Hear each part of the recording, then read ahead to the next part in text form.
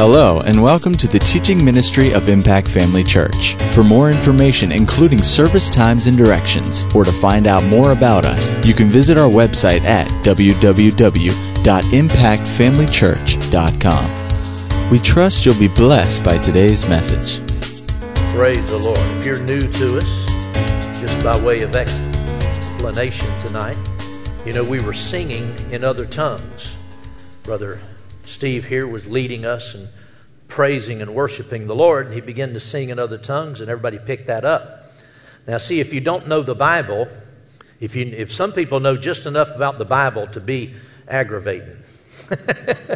You ever met anybody like that? They knew just about enough about the Bible just to be a pain in the neck, And there's a scripture in 1 Corinthians chapter 14 that people like to quote. It says in verse 18, I thank my God I speak with tongues more than you all. Verse 19 says, yet in the church I would rather speak 5 words with my understanding that I may teach others also than 10,000 words in a tongue, an unknown tongue. And I've had people say that before. Well, this is out of order. You're out of order because the scriptures say, if there's no interpretation, then that, Paul said, I'd rather just speak 5 words, my understanding, than 10,000 words in another tongue. But see, if you don't know the Bible and can't put it in context, then that sounds persuasive. And, the people who complain about things like this are people who don't speak in tongues at all. Like I said the other day, in one of the services recently, people that complain about wildfire in the church usually don't have any fire,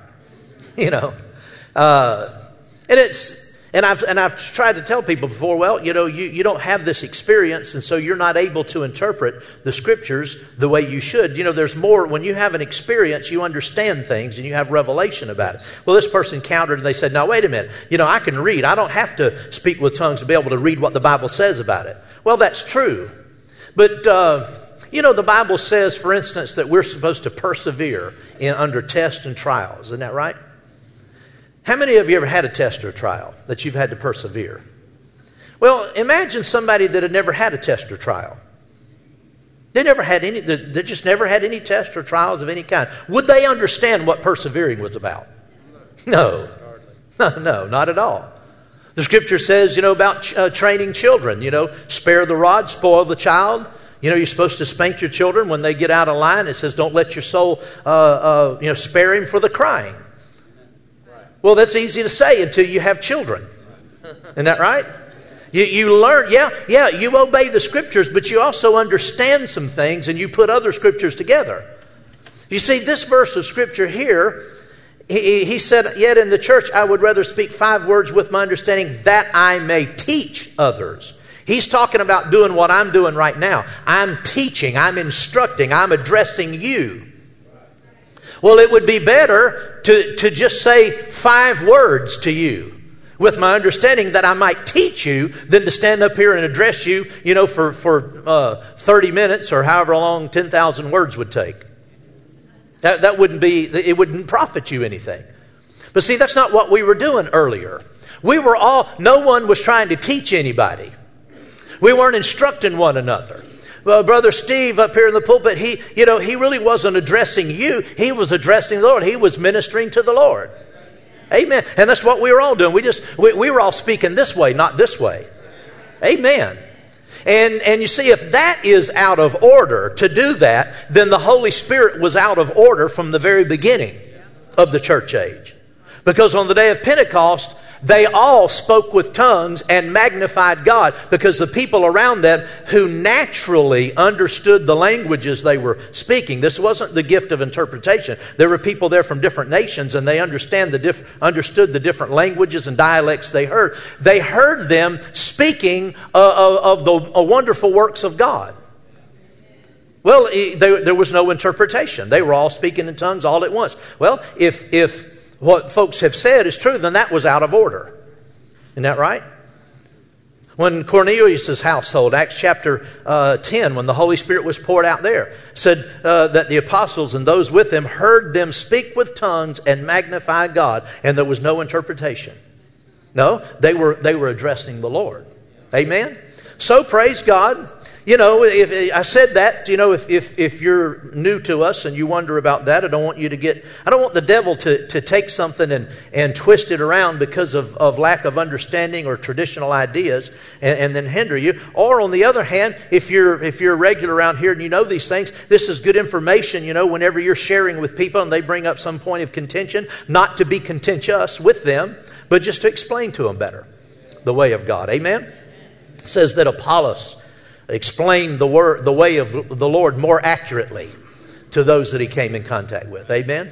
Hallelujah. Glory to God. Praise the Lord. Hallelujah. Thank you, Jesus. Go with me, if you would, tonight over to Romans chapter 8. Romans chapter 8. Hallelujah.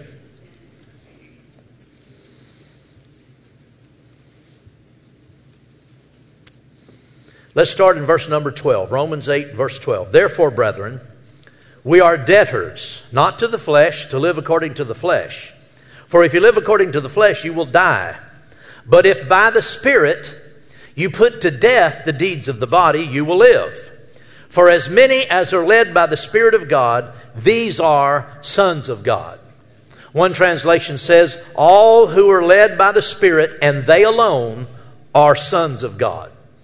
And so in the sense of leading people in their daily lives, giving direction in the regular, ordinary things of life, it's the children of God, it's sons of God who have the privilege of being led by the Spirit. This is not something that belongs to the unbeliever. Now, of course, the Holy Spirit will lead the unbeliever to Christ. Because Jesus said when the Spirit has come, He will convict the world of sin and righteousness of judgment. So He does have a ministry to the sinner, but that's not what this is talking about. Being led of the Lord. So the world looks to other means to try to discern the will of God because they don't have the Holy Spirit in them. And so they're always trying to discern, you know, what God is saying by things that go on around them, things that happen to them, things that happen to their family or friends or conditions on the job. Say, well, this must be the Lord. You know, everything happens for a reason, they say. And so they're out here, you know, trying to locate. But that's not the way the believer is supposed to live. We have the Holy Spirit in us. So we have a unique situation in that we are born of God, born of the Spirit of God, and the Holy Spirit lives in us. We're supposed to live and be led from within, on the inside of us. Amen. Now, can anybody tell me what's the number one way the Lord leads every believer? Say it again. The inward witness. And it talks about that right down here in the 16th verse. It says the Spirit Himself bears witness with our spirit that we are children of God. And so that inward witness, that joint testimony of the Spirit is on the inside of every believer. 1 John 5 says, he who has the Son has the witness in him, in himself, on the inside of him. So we all have the inward witness, and that's the primary way, the number one way the Lord leads all of us. What's the second way? Can anybody tell me? Say it again. The inward voice. And that's very closely related to the inward witness is the inward voice. And that's not the voice of the Holy Spirit, though your inward man picks it up from the Holy Spirit, but it's the voice of your own inward man. It's the voice of your conscience. The conscience is the voice of your spirit. Have you ever had your conscience talk to you? Yeah. And so that's the second way that the Holy Spirit leads us, is through the inward voice. And I would say the inward witness and the inward voice taken together, it's, you know, well over 90% or higher of all of the leadings you'll ever get in your lifetime, and probably closer to 100%. I mean, real close. Yeah, that's the way the Lord's going to lead. But then we also talked about the times when the Holy Spirit actually speaks. And this is different than your own inward witness and your own inward voice of your inward man. The voice of your inward man is described as the still small voice. But when the Holy Spirit speaks, it's not a small voice. It's a very powerful voice. And And you know it. You don't have to ask anybody. You know it when the Holy Spirit speaks to you. We have a couple of examples. Go over with me to Acts chapter 10. Acts chapter 10. Hallelujah. Praise the Lord.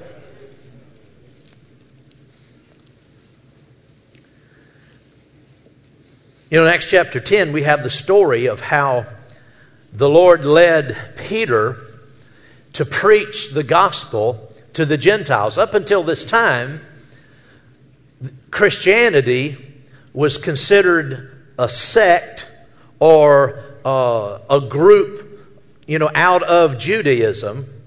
And the Jews in the time of Christ, in the time of the Gospels and in the early days of the church, the Jews were taught that they were God's chosen people. That much was true. But they were taught that everybody else was all other nationalities and groups were just worthless, basically.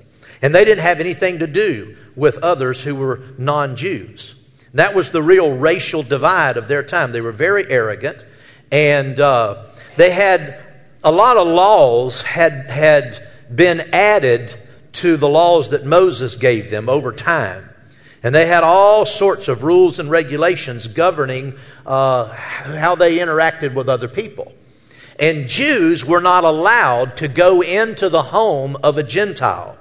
Jews were not allowed to eat with non-Jews because they considered all other people. See, if you weren't a Jew, whatever nationality or race you were, if you weren't a Jew, you were really considered a dog to the Jews. And you were considered unclean. And so they had laws. Moses didn't give them this law, but they had their own traditions that they followed and laws that they were bound to. They'd bound themselves to, I should say. Their leaders had given them. And one of those was that you couldn't go in to have anything to do with Gentiles. And they didn't preach the gospel. Those Jews who received Christ and believed on Him as the Messiah and were born again and filled with the Spirit, they had not received the revelation that Jesus was for the whole world. They thought He was just for the Jews. And so they didn't try to evangelize non-Jews. They didn't preach to the Gentiles. It was just a Jewish thing. And so the Lord, in the 10th chapter of Acts, began to unfold the truth that salvation was for everybody. Well, that was a radical idea, and it took an outstanding manifestation of God's power and presence and revelation to get that across. So it says here the first part of the story, that Cornelius, he was a centurion. He had a vision. He saw an angel. In this vision, this angel appeared to him. And he was a Gentile, a centurion, a Roman a military man.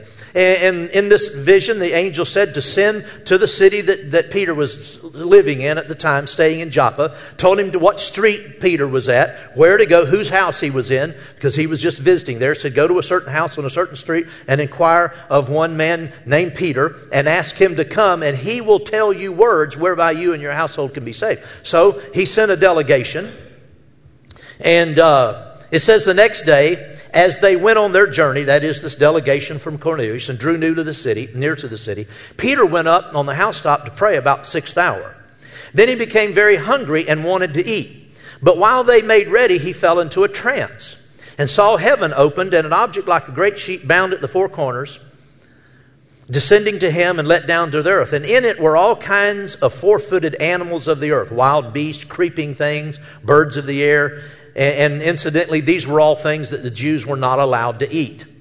And then a voice came to him and said, rise, Peter, kill and eat. Peter responded to the voice, not so, Lord, for I have never eaten anything common or unclean. A voice spoke to him again the second time, what God has cleansed, you must not call common. And this was repeated 3 times. Then the object was taken up into heaven again.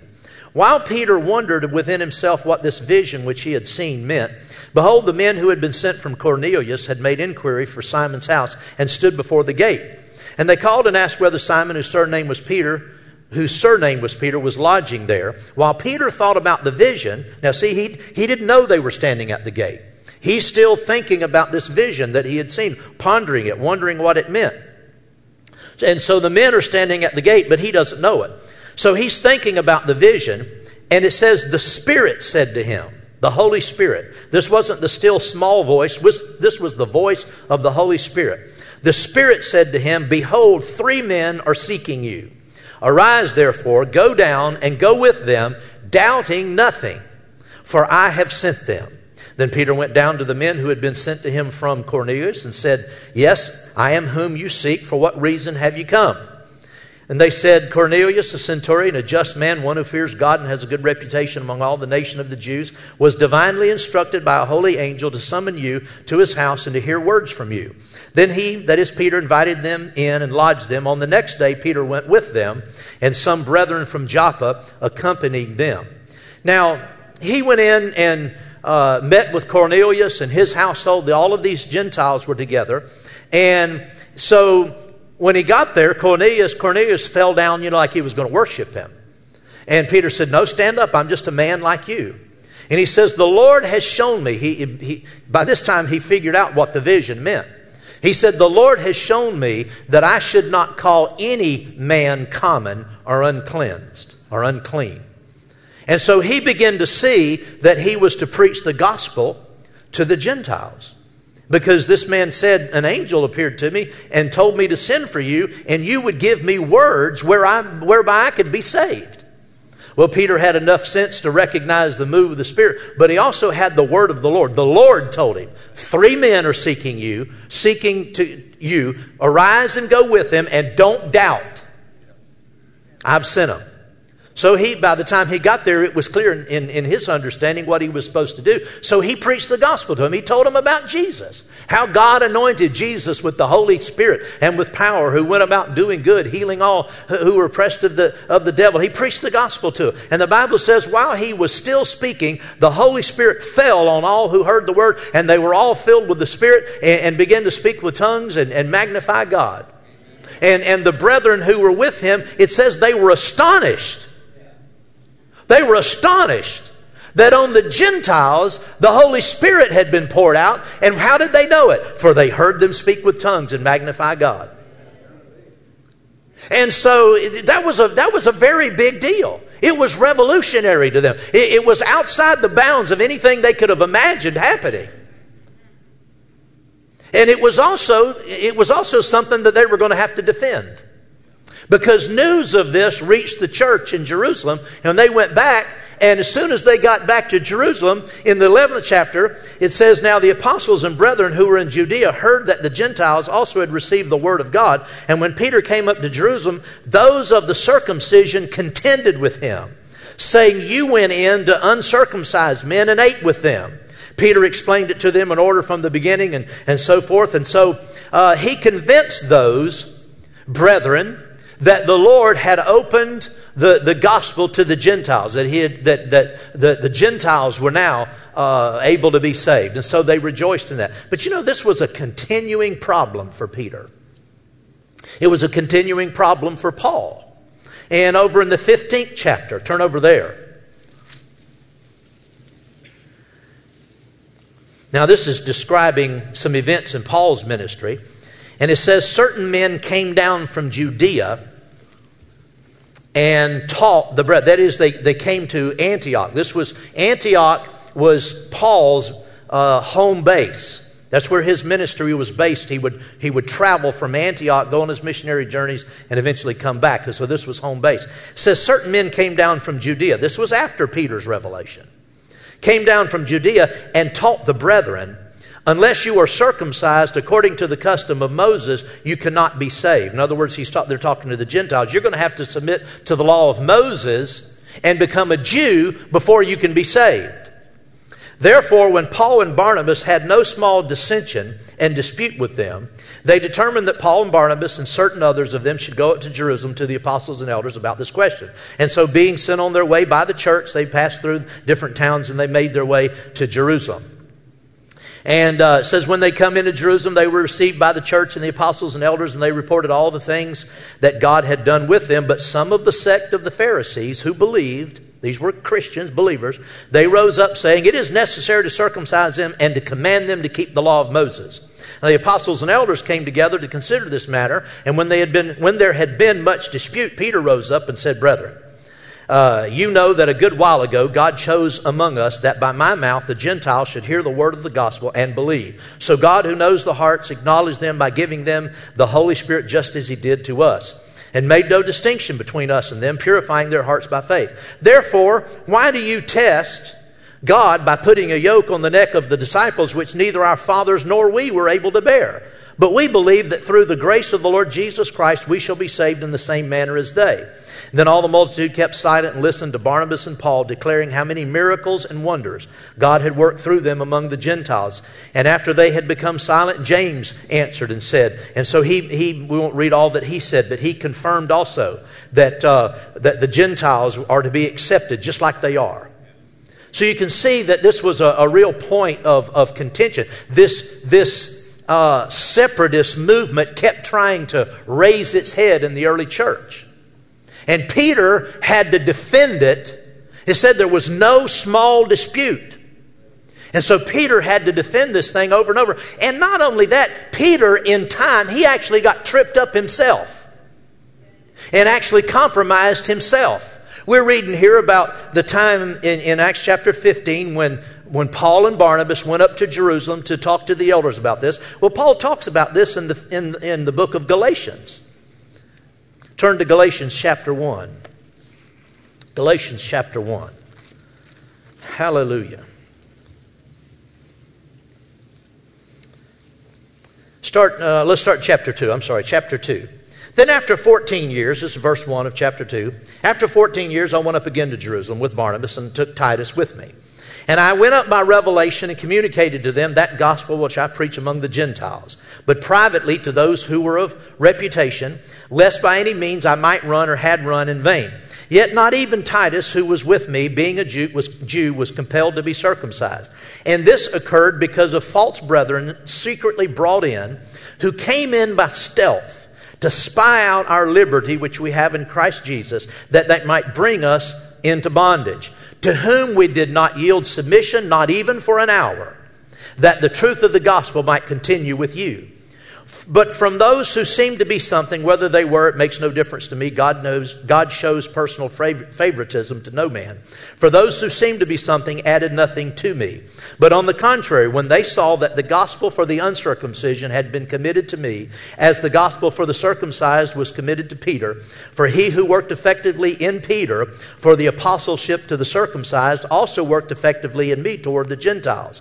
And with James, Cephas, and John, who seemed to be pillars, perceived the grace that had been given to me, they gave me and Barnabas the right hand of fellowship, that we should go to the Gentiles and they to the circumcised. They desired only that we should remember the poor, the very thing which I also was eager to do. Now notice, then when Peter had come to Antioch, I withstood him to his face, because he was to be blamed. See, there was a point when then Peter, and we don't know for sure if this happened before or after, but at some point Peter had gone to Antioch, which was Paul's base of operation. And Paul says here, I withstood him to his face, for he was to be blamed. For before certain men came from James, he would eat with the Gentiles. But when they came, he withdrew and separated himself, fearing those who were of the circumcision. And the rest of the Jews also played the hypocrite with him, so that even Barnabas was carried away with their hypocrisy. But when I saw that they were not straightforward about the truth of the gospel, I said to Peter before them all, if you, being a Jew, live in the manner of Gentiles and not as the Jews, why do you compel Gentiles to live as Jews? We who are Jews by nature and not sinners of the Gentiles, knowing that a man is not justified by the works of the law, but by faith in Jesus Christ. Even we have believed in Christ Jesus, that we might be justified by faith in Christ and not by the works of the law, for by the works of the law no flesh shall be justified. So you see that Peter later, he even got tripped up. I mean, he's the one that had the vision of the sheet let down by the four corners, and all the animals rise, kill, and eat, and went into Cornelius' house. Even he got tripped up. What am I saying? The Holy Spirit moved in this more spectacular way, in this vision. And then the Holy Spirit speaking in such a dramatic fashion, because there were difficult times ahead. It was going to be difficult for Peter to maintain the testimony. If it had just been an inward witness, it would have been no less of God, but it would be easier to discount it.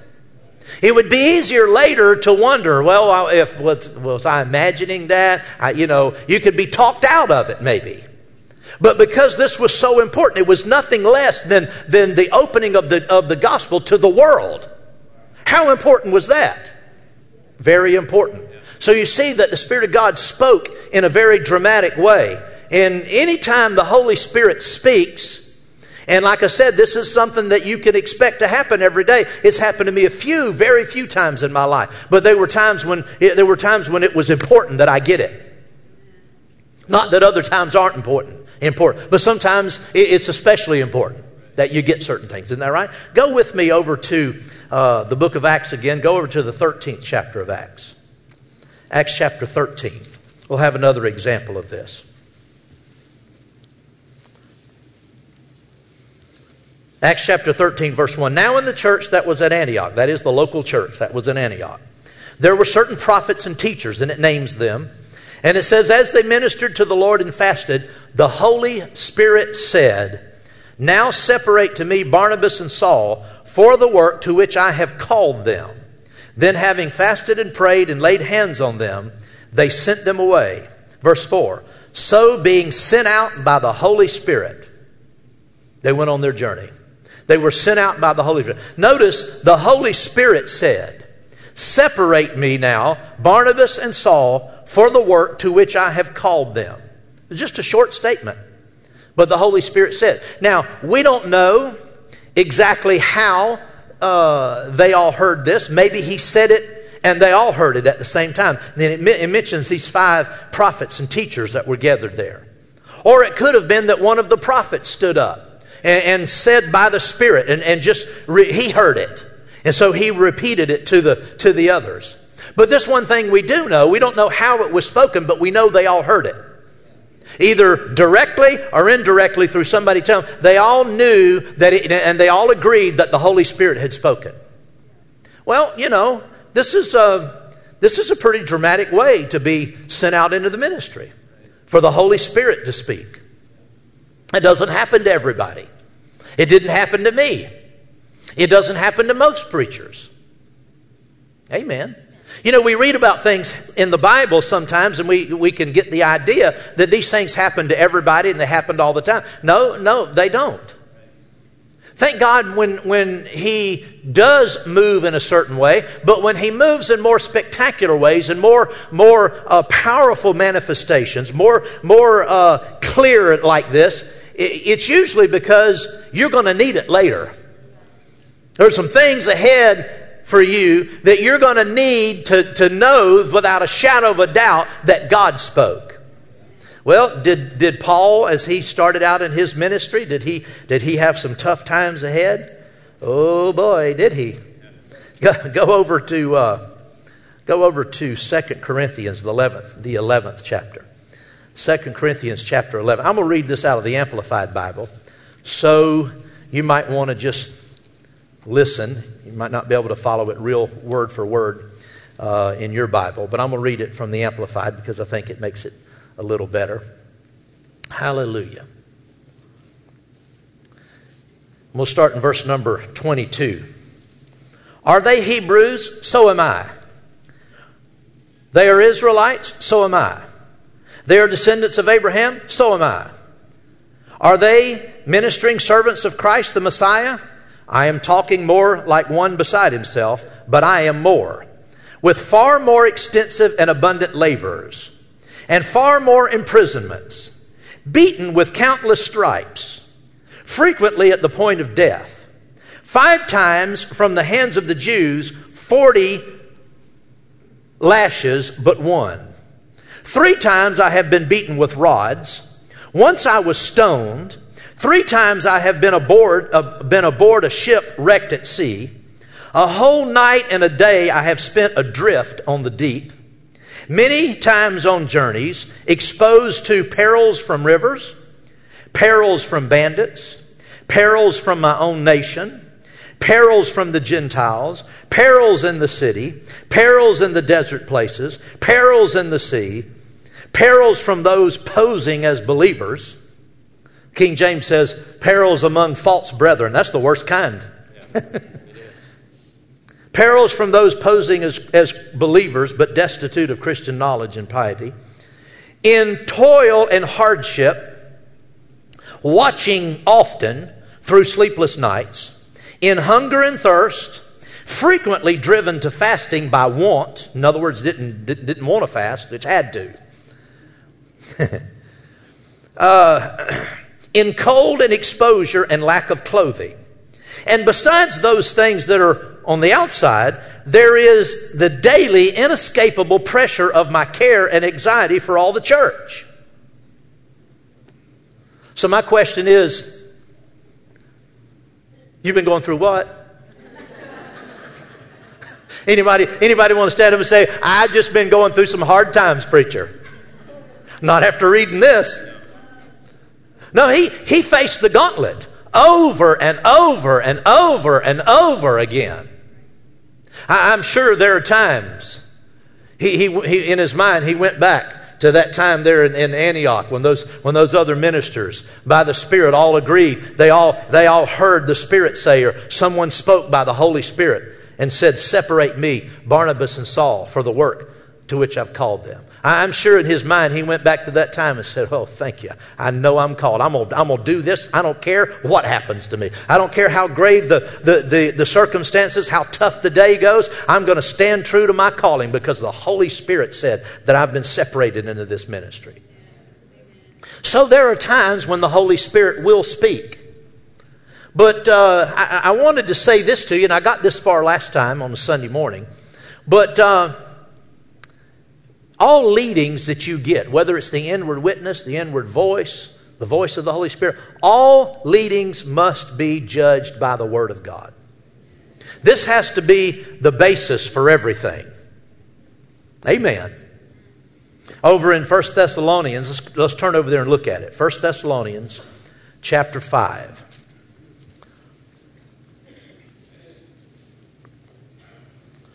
Verse number, start in verse 16. Rejoice always. Verse 17. Pray without ceasing. Verse 18. In everything give thanks, for this is the will of God in Christ Jesus for you. Verse 19. Do not quench the Spirit. Verse 20. Do not despise prophecies. Verse 21. Test all things. Hold fast what is good. He said we have to test or try or prove all things. And how many of you know this is what we test it by? If it's not according to this word, if it's contrary to this word, it could not be the Spirit of God. I don't care how subtle or how profound the leading might seem to be. If it's not according to this word, if it disagrees with this, if it's not in line with what the Bible says about things, then it couldn't be the Spirit of God. Amen. Go to John, 1 John. 1 John. Let's look at chapter 5. 1 John chapter 5. Let's start in verse 6. This is he who came by water and blood, Jesus Christ, not only by water, but by water and blood. And it is the Spirit who bears witness. So this is that witness of the Spirit. It's the Spirit who bears witness, because the Spirit is truth. For there are three that bear witness in heaven, the Father, the Word, and the Holy Spirit, and these three are one. And there are three that bear witness on earth, the Spirit, the water, and the blood, and these three agree in one. Now I know some of the modern translations point out that there's a couple of phrases or words in each one of these verses 7 and 8 that don't appear in the best manuscripts. For instance, in verse 7, the word bear witness.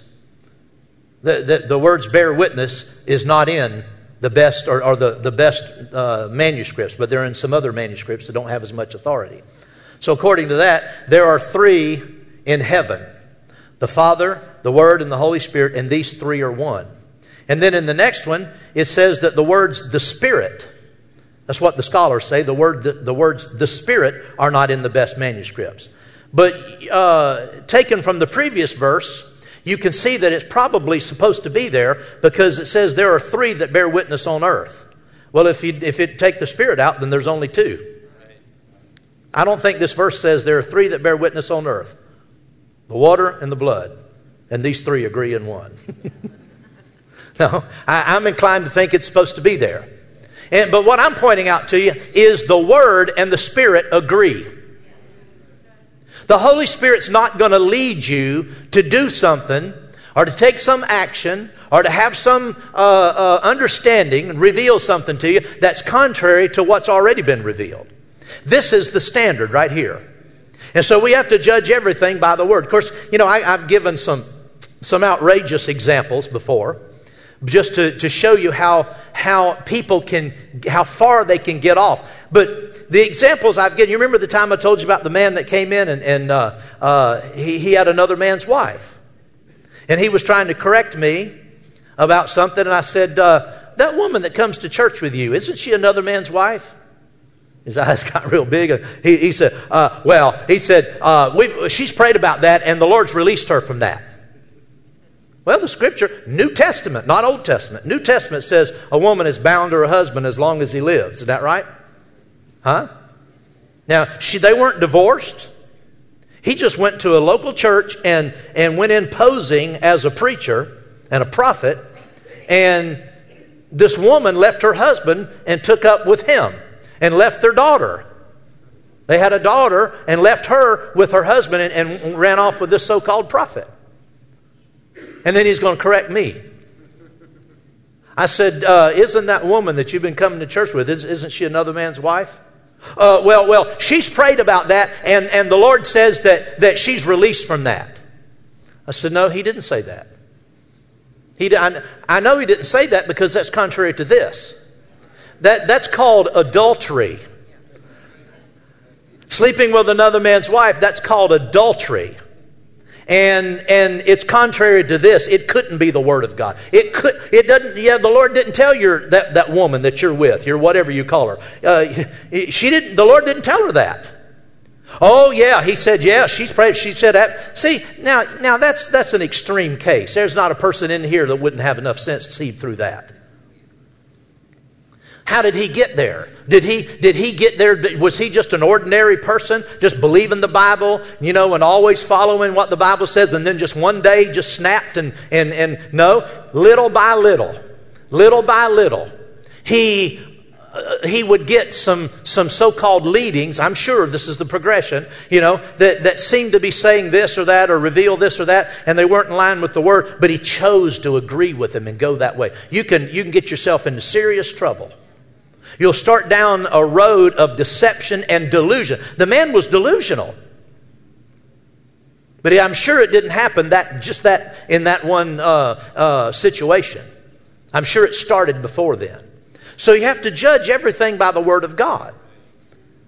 I like it so much what Dad Hagin taught us. He said one time Jesus appeared to him. Appeared to him. He can see him. And Jesus gave him some revelation from the Word. And Brother Hagin said, now, Lord Jesus, dear Lord Jesus, he said, I don't care if you are standing here in front of me. You're going to have to give me Scripture for that. He said, that beats anything I've ever seen. He said, I've read the Bible, the New Testament 150 times, and I haven't seen that. And Jesus said, there's a lot in there you haven't seen. And Brother Hagin said, now, Lord Jesus, I know you're standing here, but you're going to have to show me that in the New Testament. I want 3 references. Jesus said, I'll give you 4. And he gave him 4 references in the New Testament that confirmed, Brother Hagin just hadn't seen it. Because it wasn't being taught. Nobody taught that. I'm not saying no one had revelation of it. Someone has at some point. But there was tradition being taught in the church that he came up in, and he had just never seen that. And the Lord Jesus gave him 4 references that showed that what he was saying was according to the Word. And not twisting the Word. Amen. You can't twist the Scriptures to make them say what you want them to say. No, everything has to be judged by the Word of God. And let me say this too. We're not to seek voices. It's unscriptural to seek voices. Sometimes people will hear someone talking about, the Holy Spirit spoke to me and said such and such. And there have been people, I've heard testimonies, and I don't know any of these people myself, but I've heard testimonies about people that they heard a preacher say, the Lord spoke to me and said a certain thing. And so they started seeking that the Lord would speak to them that way, that they'd hear an audible voice, that they'd have some, spectacular. The only thing that we have Scripture that we can that we can claim for ourselves is that we're led by the Spirit, because it says all who are led by the Spirit are the sons of God, and the Spirit bears witness with our spirit. That belongs to all of us. We have a right to claim that. We do not have a right to claim that the Holy Spirit would speak. He does that if He chooses to. And you can get into real serious trouble asking for voices, seeking to hear something like that, because the devil can accommodate you. He is a master of deception. And whenever you take a step off of the Word of God and get out into an area that's outside the parameters of the Word, then you're on his territory and he can deceive you. That's why you need to stay over on the Word. Just stay on the Word. Amen? Hallelujah. Glory to God. And I also wanted to talk to you about prophets and prophecy. The Lord will speak sometimes through people and give a word of instruction. But you know what? You don't follow those things unless it bears witness with you. Unless it's something the Holy Spirit shows you. It has been revealed to you or dealing with you, or something that He shows to you later. You just leave it alone. But see, in 1 Corinthians chapter 14, you don't have to turn there because I know you know it. It says, he who prophesies speaks unto men to edification, exhortation, and comfort. The simple gift of prophecy doesn't have any foretelling. It doesn't foretell the future, predict the future. There's no prediction whatsoever in the simple gift of prophecy. When someone prophesies, they're speaking edification, exhortation, and comfort to people by the inspiration of the Spirit. And thank God for that. We need that. But we're not to be led by prophecies, and we're not to be led by prophets. Now, I made mention of the man who came who said he was a prophet. And I know I said it in my the way I said it, indicated that he wasn't. But it's not because I don't believe in prophets. The Bible says that God has set these in the church. First, apostles. Second, prophets. Third, teachers. And over in Ephesians, that's in 1 Corinthians 12:28. In Ephesians 4:11, it says, when Christ ascended on high, He led captivity captive, gave gifts to men. Verse 10, but then verse 11, and He gave some to be apostles, some prophets, some evangelists, some pastors, and teachers. Well, everybody is comfortable with the idea of pastors and evangelists and teachers, but what about apostles and prophets? God set these in the church. The Lord Jesus gave them to the church. Neither Jesus nor the Father ever took them back. Amen. They belong, and there is a legitimate ministry of the apostle and the prophet. Now, why am I saying these things to you? Because we're living in the last days, and before the Lord returns, all of these ministries, apostles, prophets, evangelists, pastors, teachers, all of these ministries, helps included, all the ministries will be functioning in the church that's flowing with the Holy Spirit. Now, don't misunderstand me. I'm not saying they're all going to be functioning in every church, because there are people who aren't going to flow with the Spirit no matter what. But I'm talking about in the body of Christ, in the part of the body of Christ that's hungering for Him. He has a people. God has a people, and He will have a church in the last days that are going to flow with Him and move with Him. Praise God. Well, in that church, in that portion of the body of Christ, these ministry gifts of apostles, prophets, evangelists, pastors, teachers, helps, government, they're all going to be operating at the fullness of their potential before Jesus returns. Now, I can't prove that by the Scripture, but I know this, and it's only logical, I think I can by logic, that He gave these, what for? For the equipping of the saints, for the work of the ministry, for the building up the body of Christ. I'm quoting the rest of the 4th chapter of Ephesians here. Till we all come to the unity of the faith and of the measure of the stature of the fullness of Christ. Amen. So I think it's easy to say that before Jesus returns, all of these ministries will have to be functioning. But I know from experience that apostles and prophets cause a lot of problems. It's not easy to have the ministry of in other words, have the mantle, the calling of an apostle or of a prophet. It's not easy to do that and stay on course, because there is so much false teaching and so many unscriptural ideas associated with these things that I've seen good men that I personally know that operate in these offices, I've seen them start abusing them. It's an easy thing to do. We have to stay in the Word of God. We have to measure everything up by the Word of God. Amen. And so there are prophets and there are apostles. But even the prophet was not placed in the body of Christ to lead people and guide people. Amen. Go with me over to Acts chapter 11. Acts chapter 11. Hallelujah.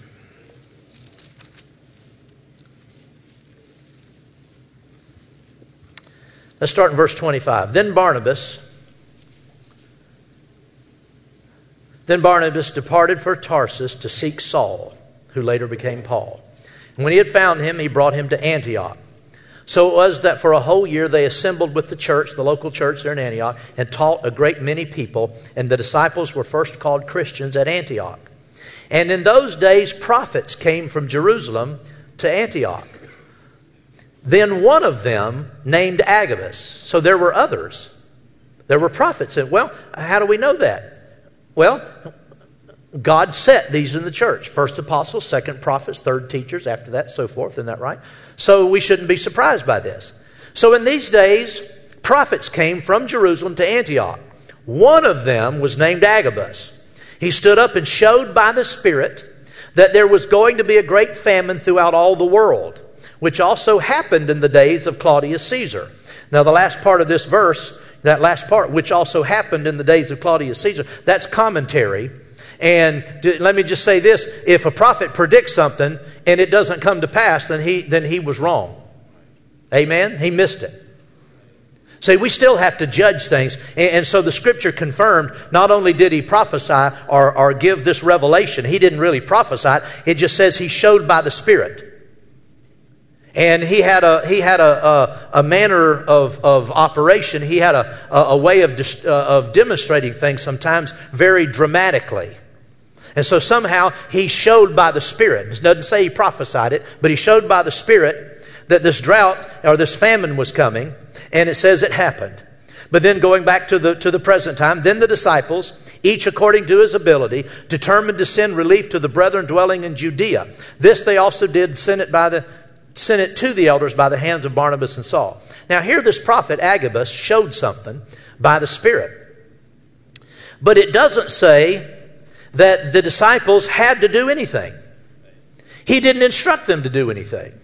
He didn't tell them to go to Jerusalem and take relief. All he did was show by the Spirit that a great famine was coming.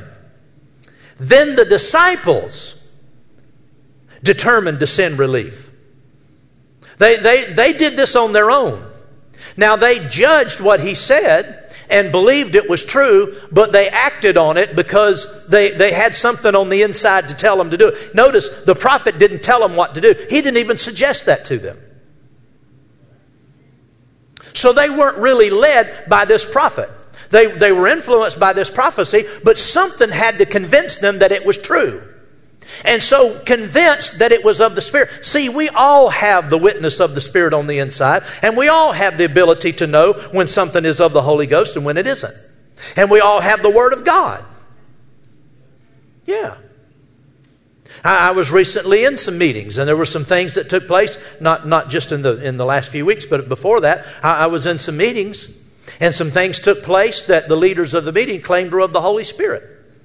Well, this man and his wife called me, and they said, "What do you think about the meetings?" And I said, "Well, I think that there was a good anointing there present, but I think the anointing was abused all week long."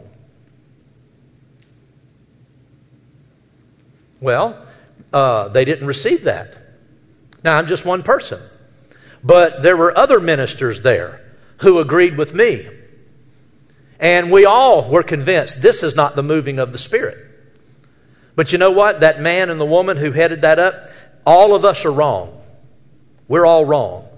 And they said essentially that I, because I'm the one that first answered the question, that I don't know the move of the Spirit, and because I'm not a prophet and I haven't been around prophets, I just don't understand those things.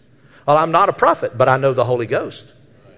And besides that, it's not according to the Scriptures, not according to the Word of God, some things that happen. So it doesn't matter who you are. If you're a child of God, you have an unction, an anointing on the inside that will speak to you and teach you and reveal to you whether something's right or wrong. Evidently, they had that on the inside of them because they determined to send to Jerusalem. Can you see that? Go on over from there to the 13th chapter. We read it just a minute ago. I'm just showing you that there were prophets in the church. In the church that was at Antioch, there were certain prophets and teachers. Well, there should be prophets and teachers in the church today. Amen. And so, as they ministered to the Lord and fasted, the Holy Spirit said, now the Holy Spirit might have said this to one of the prophets and they just repeated it. Or they might have all heard it in their spirit. But so it says there were certain prophets and teachers. They named 5 of these men. So all of these 5 people that were listed were either a prophet, or they were a teacher, or they might have been a prophet and a teacher. We know a couple of them that was true. So anyway, there were prophets there. Go over to the 15th chapter. Look at the 15th chapter of Acts. Hallelujah. Acts chapter 15, verse number, let's start in verse 30. So when they were sent off, they came to Antioch. And when they had gathered the multitude together, they delivered the letter. That is the decree we read earlier in the 15th chapter of Acts about the Jerusalem Council there in Acts chapter 15, where they came together again to discuss this idea that the Jews had, or the Gentiles had to become Jews first. And they wrote a letter. Finally, the consensus was that Gentiles don't have to become Jews to be saved. And so they wrote a letter and sent it by Paul and his company. It says when they were sent off, Paul and his company, they gathered the multitude together, delivered the letter. And when they had read it, they rejoiced over its encouragement. Now Judas, this is not a Judas Iscariot obviously, another Judas, and Judas and Silas, themselves being prophets also, notice, exhorted and strengthened the brethren with many words. That's the job of the prophet, is to exhort and strengthen with words. The prophets are first and foremost preachers. They're just like they have that common denomination with all other ministers. They're gospel preachers. They might be preachers, or they might have a more of a logical bent to teaching rather than the more emotional preaching side. But they're either prophets or teachers, and preachers or teachers. But they have this added thing to them, their ministry, they're prophets. And it says here, there were prophets. Being prophets, they exhorted and strengthened the brethren with many words. It doesn't say they gave them any direction. That's not the main job of the prophet, is to give direction. The main job of the prophet is to just speak by inspiration. The prophet preaches and teaches more by inspiration than anything else. And by sudden unction of the Spirit. And many times revelation will come out, but that's not what they try to do. They don't come in with the idea that I'm a prophet, so I gotta predict something tonight. And there are men who've gotten into the office of the prophet. They were genuinely called as prophets, but then they begin to think, well, I've got to perform. People expect me to predict things. People expect me to give them words about the future. And so they start moving into a place where they're just inclined to do it, and the devil accommodates them, and they don't even realize many times they're yielding to a wrong spirit. I don't want anything to do with prophets like that. I know prophets. The prophets that we have fellowship with are men who know the operation of the Spirit, and they don't try to push anything through. That's important. Amen. And then go on from there to the 21st chapter of Acts, Acts 21.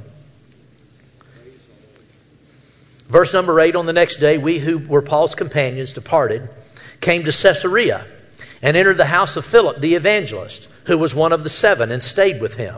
Now this man had 4 virgin daughters who prophesied. He had 4 daughters who prophesied, but they weren't prophetesses. They were believers who prophesied. In other words, they operated in the simple gift of prophecy. And as we stayed many days, a certain prophet named Agabus came from Judea. See, the virgin daughters weren't prophets or prophetesses. They were just believers who exercised the simple gift of prophecy, which is speaking, exhortation, edification, comfort. But then it says,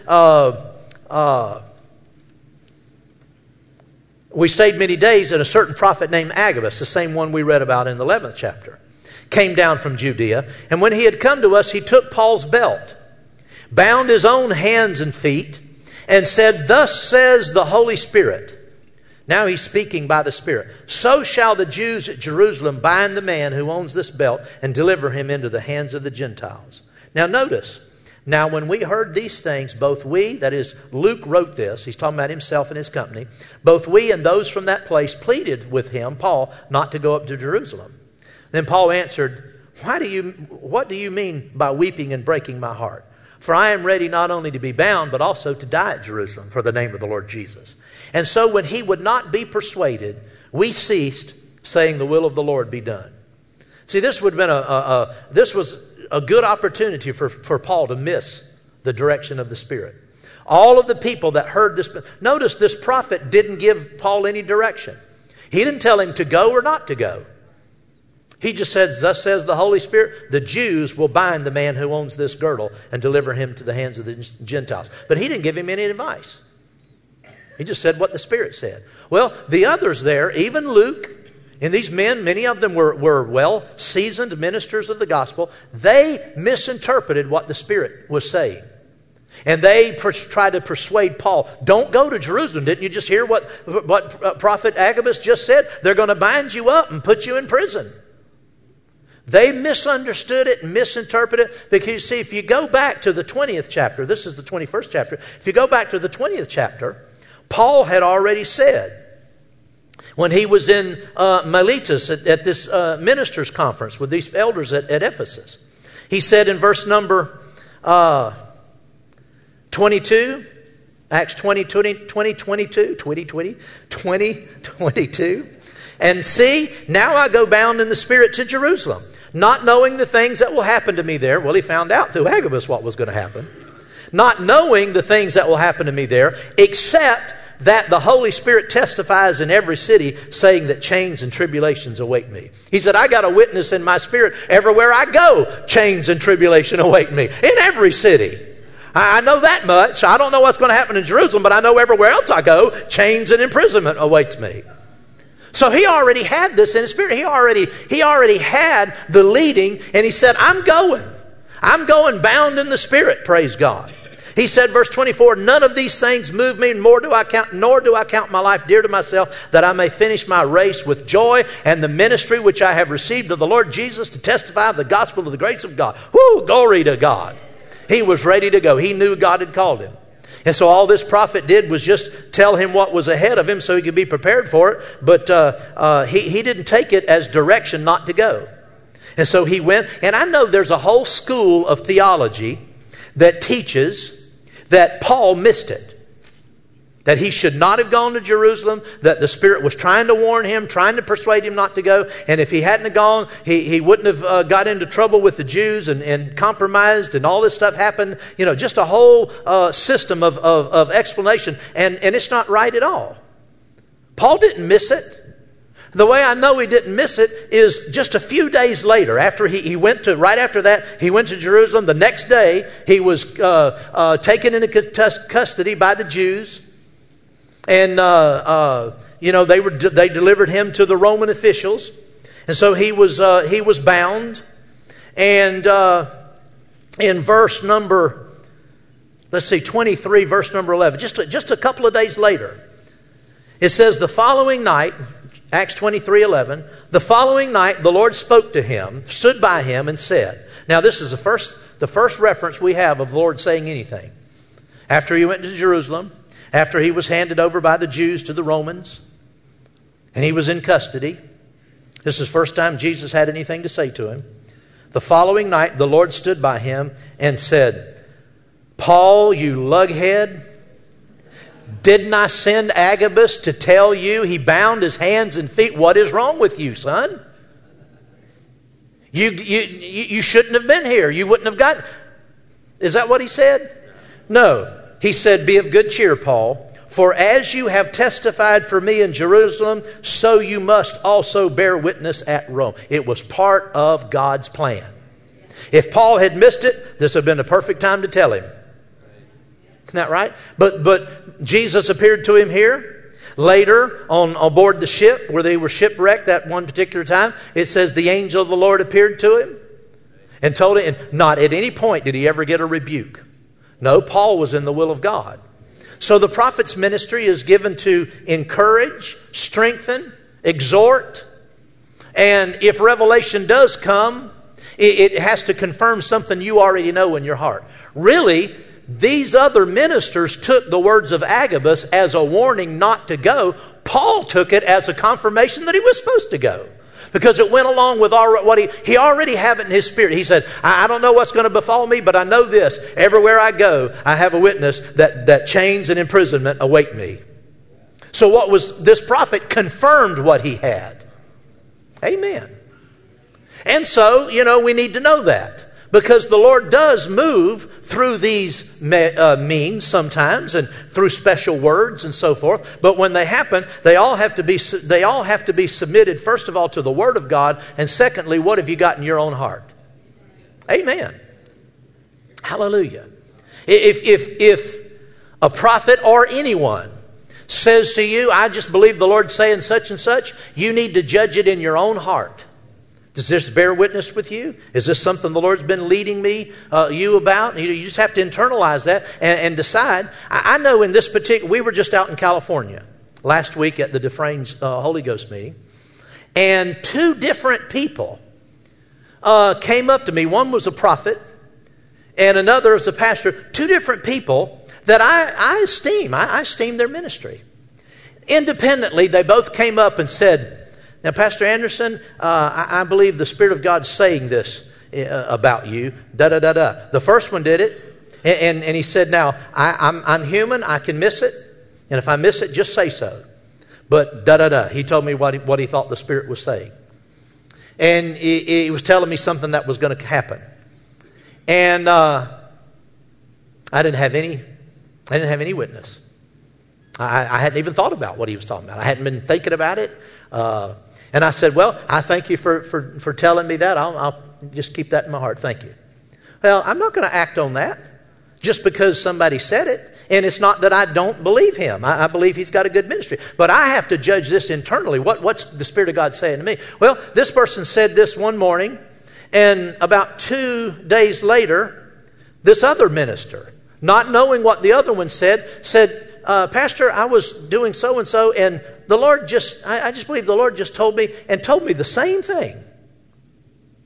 And I said, well, that's interesting, because I've already heard this once this week.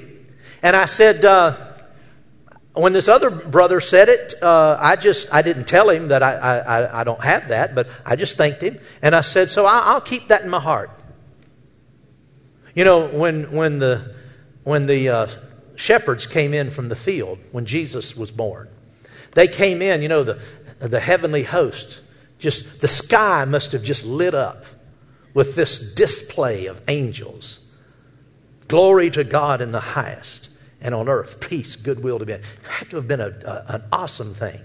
And they came in, and they came in, and they found the baby, and worshipped, and then they went out and told everybody all about it. I mean, just spread it all around. The Bible says Mary kept these things and pondered them in her heart. That tells me that she didn't know what to think about it, really.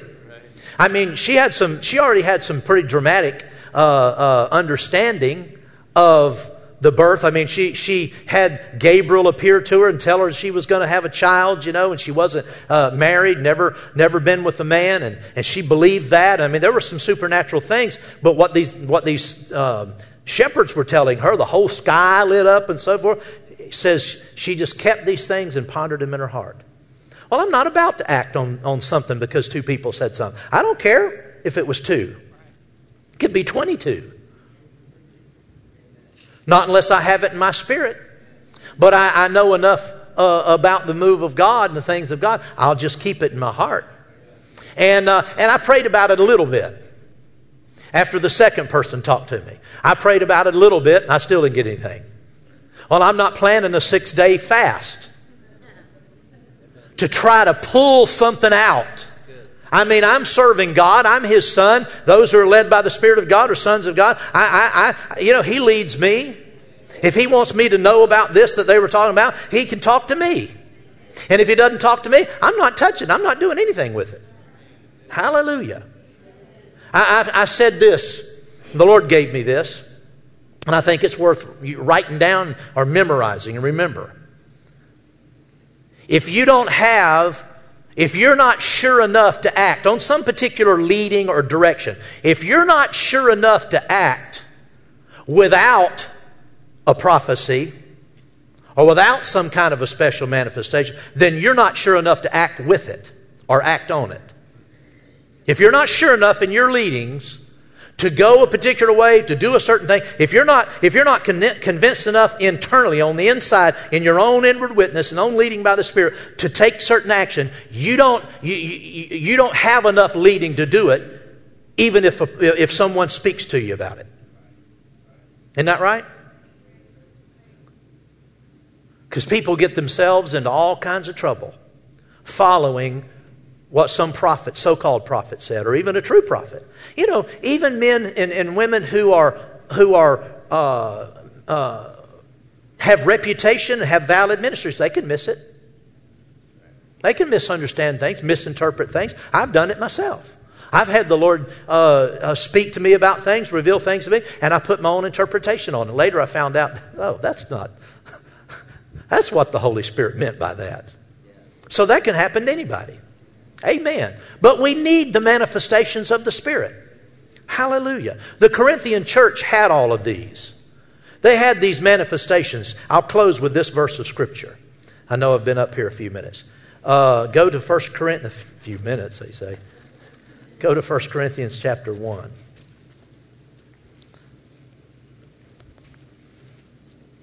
Verse 4. I thank my God always concerning you for the grace of God which was given to you by Jesus Christ, or Christ Jesus, that you were enriched in everything by Him, in all utterance and all knowledge. Those are references to the utterance gifts and the revelation gifts. He said you were enriched. These gifts of the Spirit enrich us, but they're not supposed to direct our lives. He said you were enriched in everything by Him, in all utterance and all knowledge, even as the testimony of Christ was confirmed in you. See, the ministry of the prophet, when a direction or a word of direction comes, it's meant to confirm something in you. And it'll either confirm something that you have already, or if it doesn't, I just describe it as just putting it on the shelf. I just put it on the shelf. I'm not throwing it in the trash can. I just put it on the shelf. Now, if it came through somebody that I didn't have a lot of confidence in, that I knew was a fruit and a flake and a weirdo, I'd probably throw it away. But if it comes through somebody that I respect, I just put it on the shelf. I just just store it away. And later, if it confirms something, we'll praise God. Amen. He says, even as the testimony of Christ was confirmed in you, so that you came short in no gift, eagerly waiting for the revelation of our Lord Jesus Christ, who will also confirm you to the end, that you may be blameless in the day of our Lord Jesus Christ. Hallelujah. Well, praise God. God has a lot of ways and avenues of reaching us. The most common is the inward witness, the inward voice. Those two together. I mean, it's just, that's the normal way, the everyday way. And then if he chooses to reveal something through some of these other means, you see people in the New Testament having visions, getting direction from angels, and Jesus appearing to them and different things. But you know, if you're not careful, you'll think these things happened every day. But they didn't. The book of Acts spans a 30 or 40 year period, and these things happened in most of these people's lives once or twice in their whole lifetime. A few of them 4 or 5 times. But they're not everyday occurrences. The everyday occurrence is being led by the inward witness and the inward voice. Amen? Well, praise the Lord. At Impact Family Church, it is our desire to see you blessed through the power of the Word of God. We have been helping people to change their world for over 25 years through our dynamic ministries and teaching. If you are going to be in the North Central Florida area and are interested in attending our services, or just want more information about us, you can visit us online at www.impactfamilychurch.com.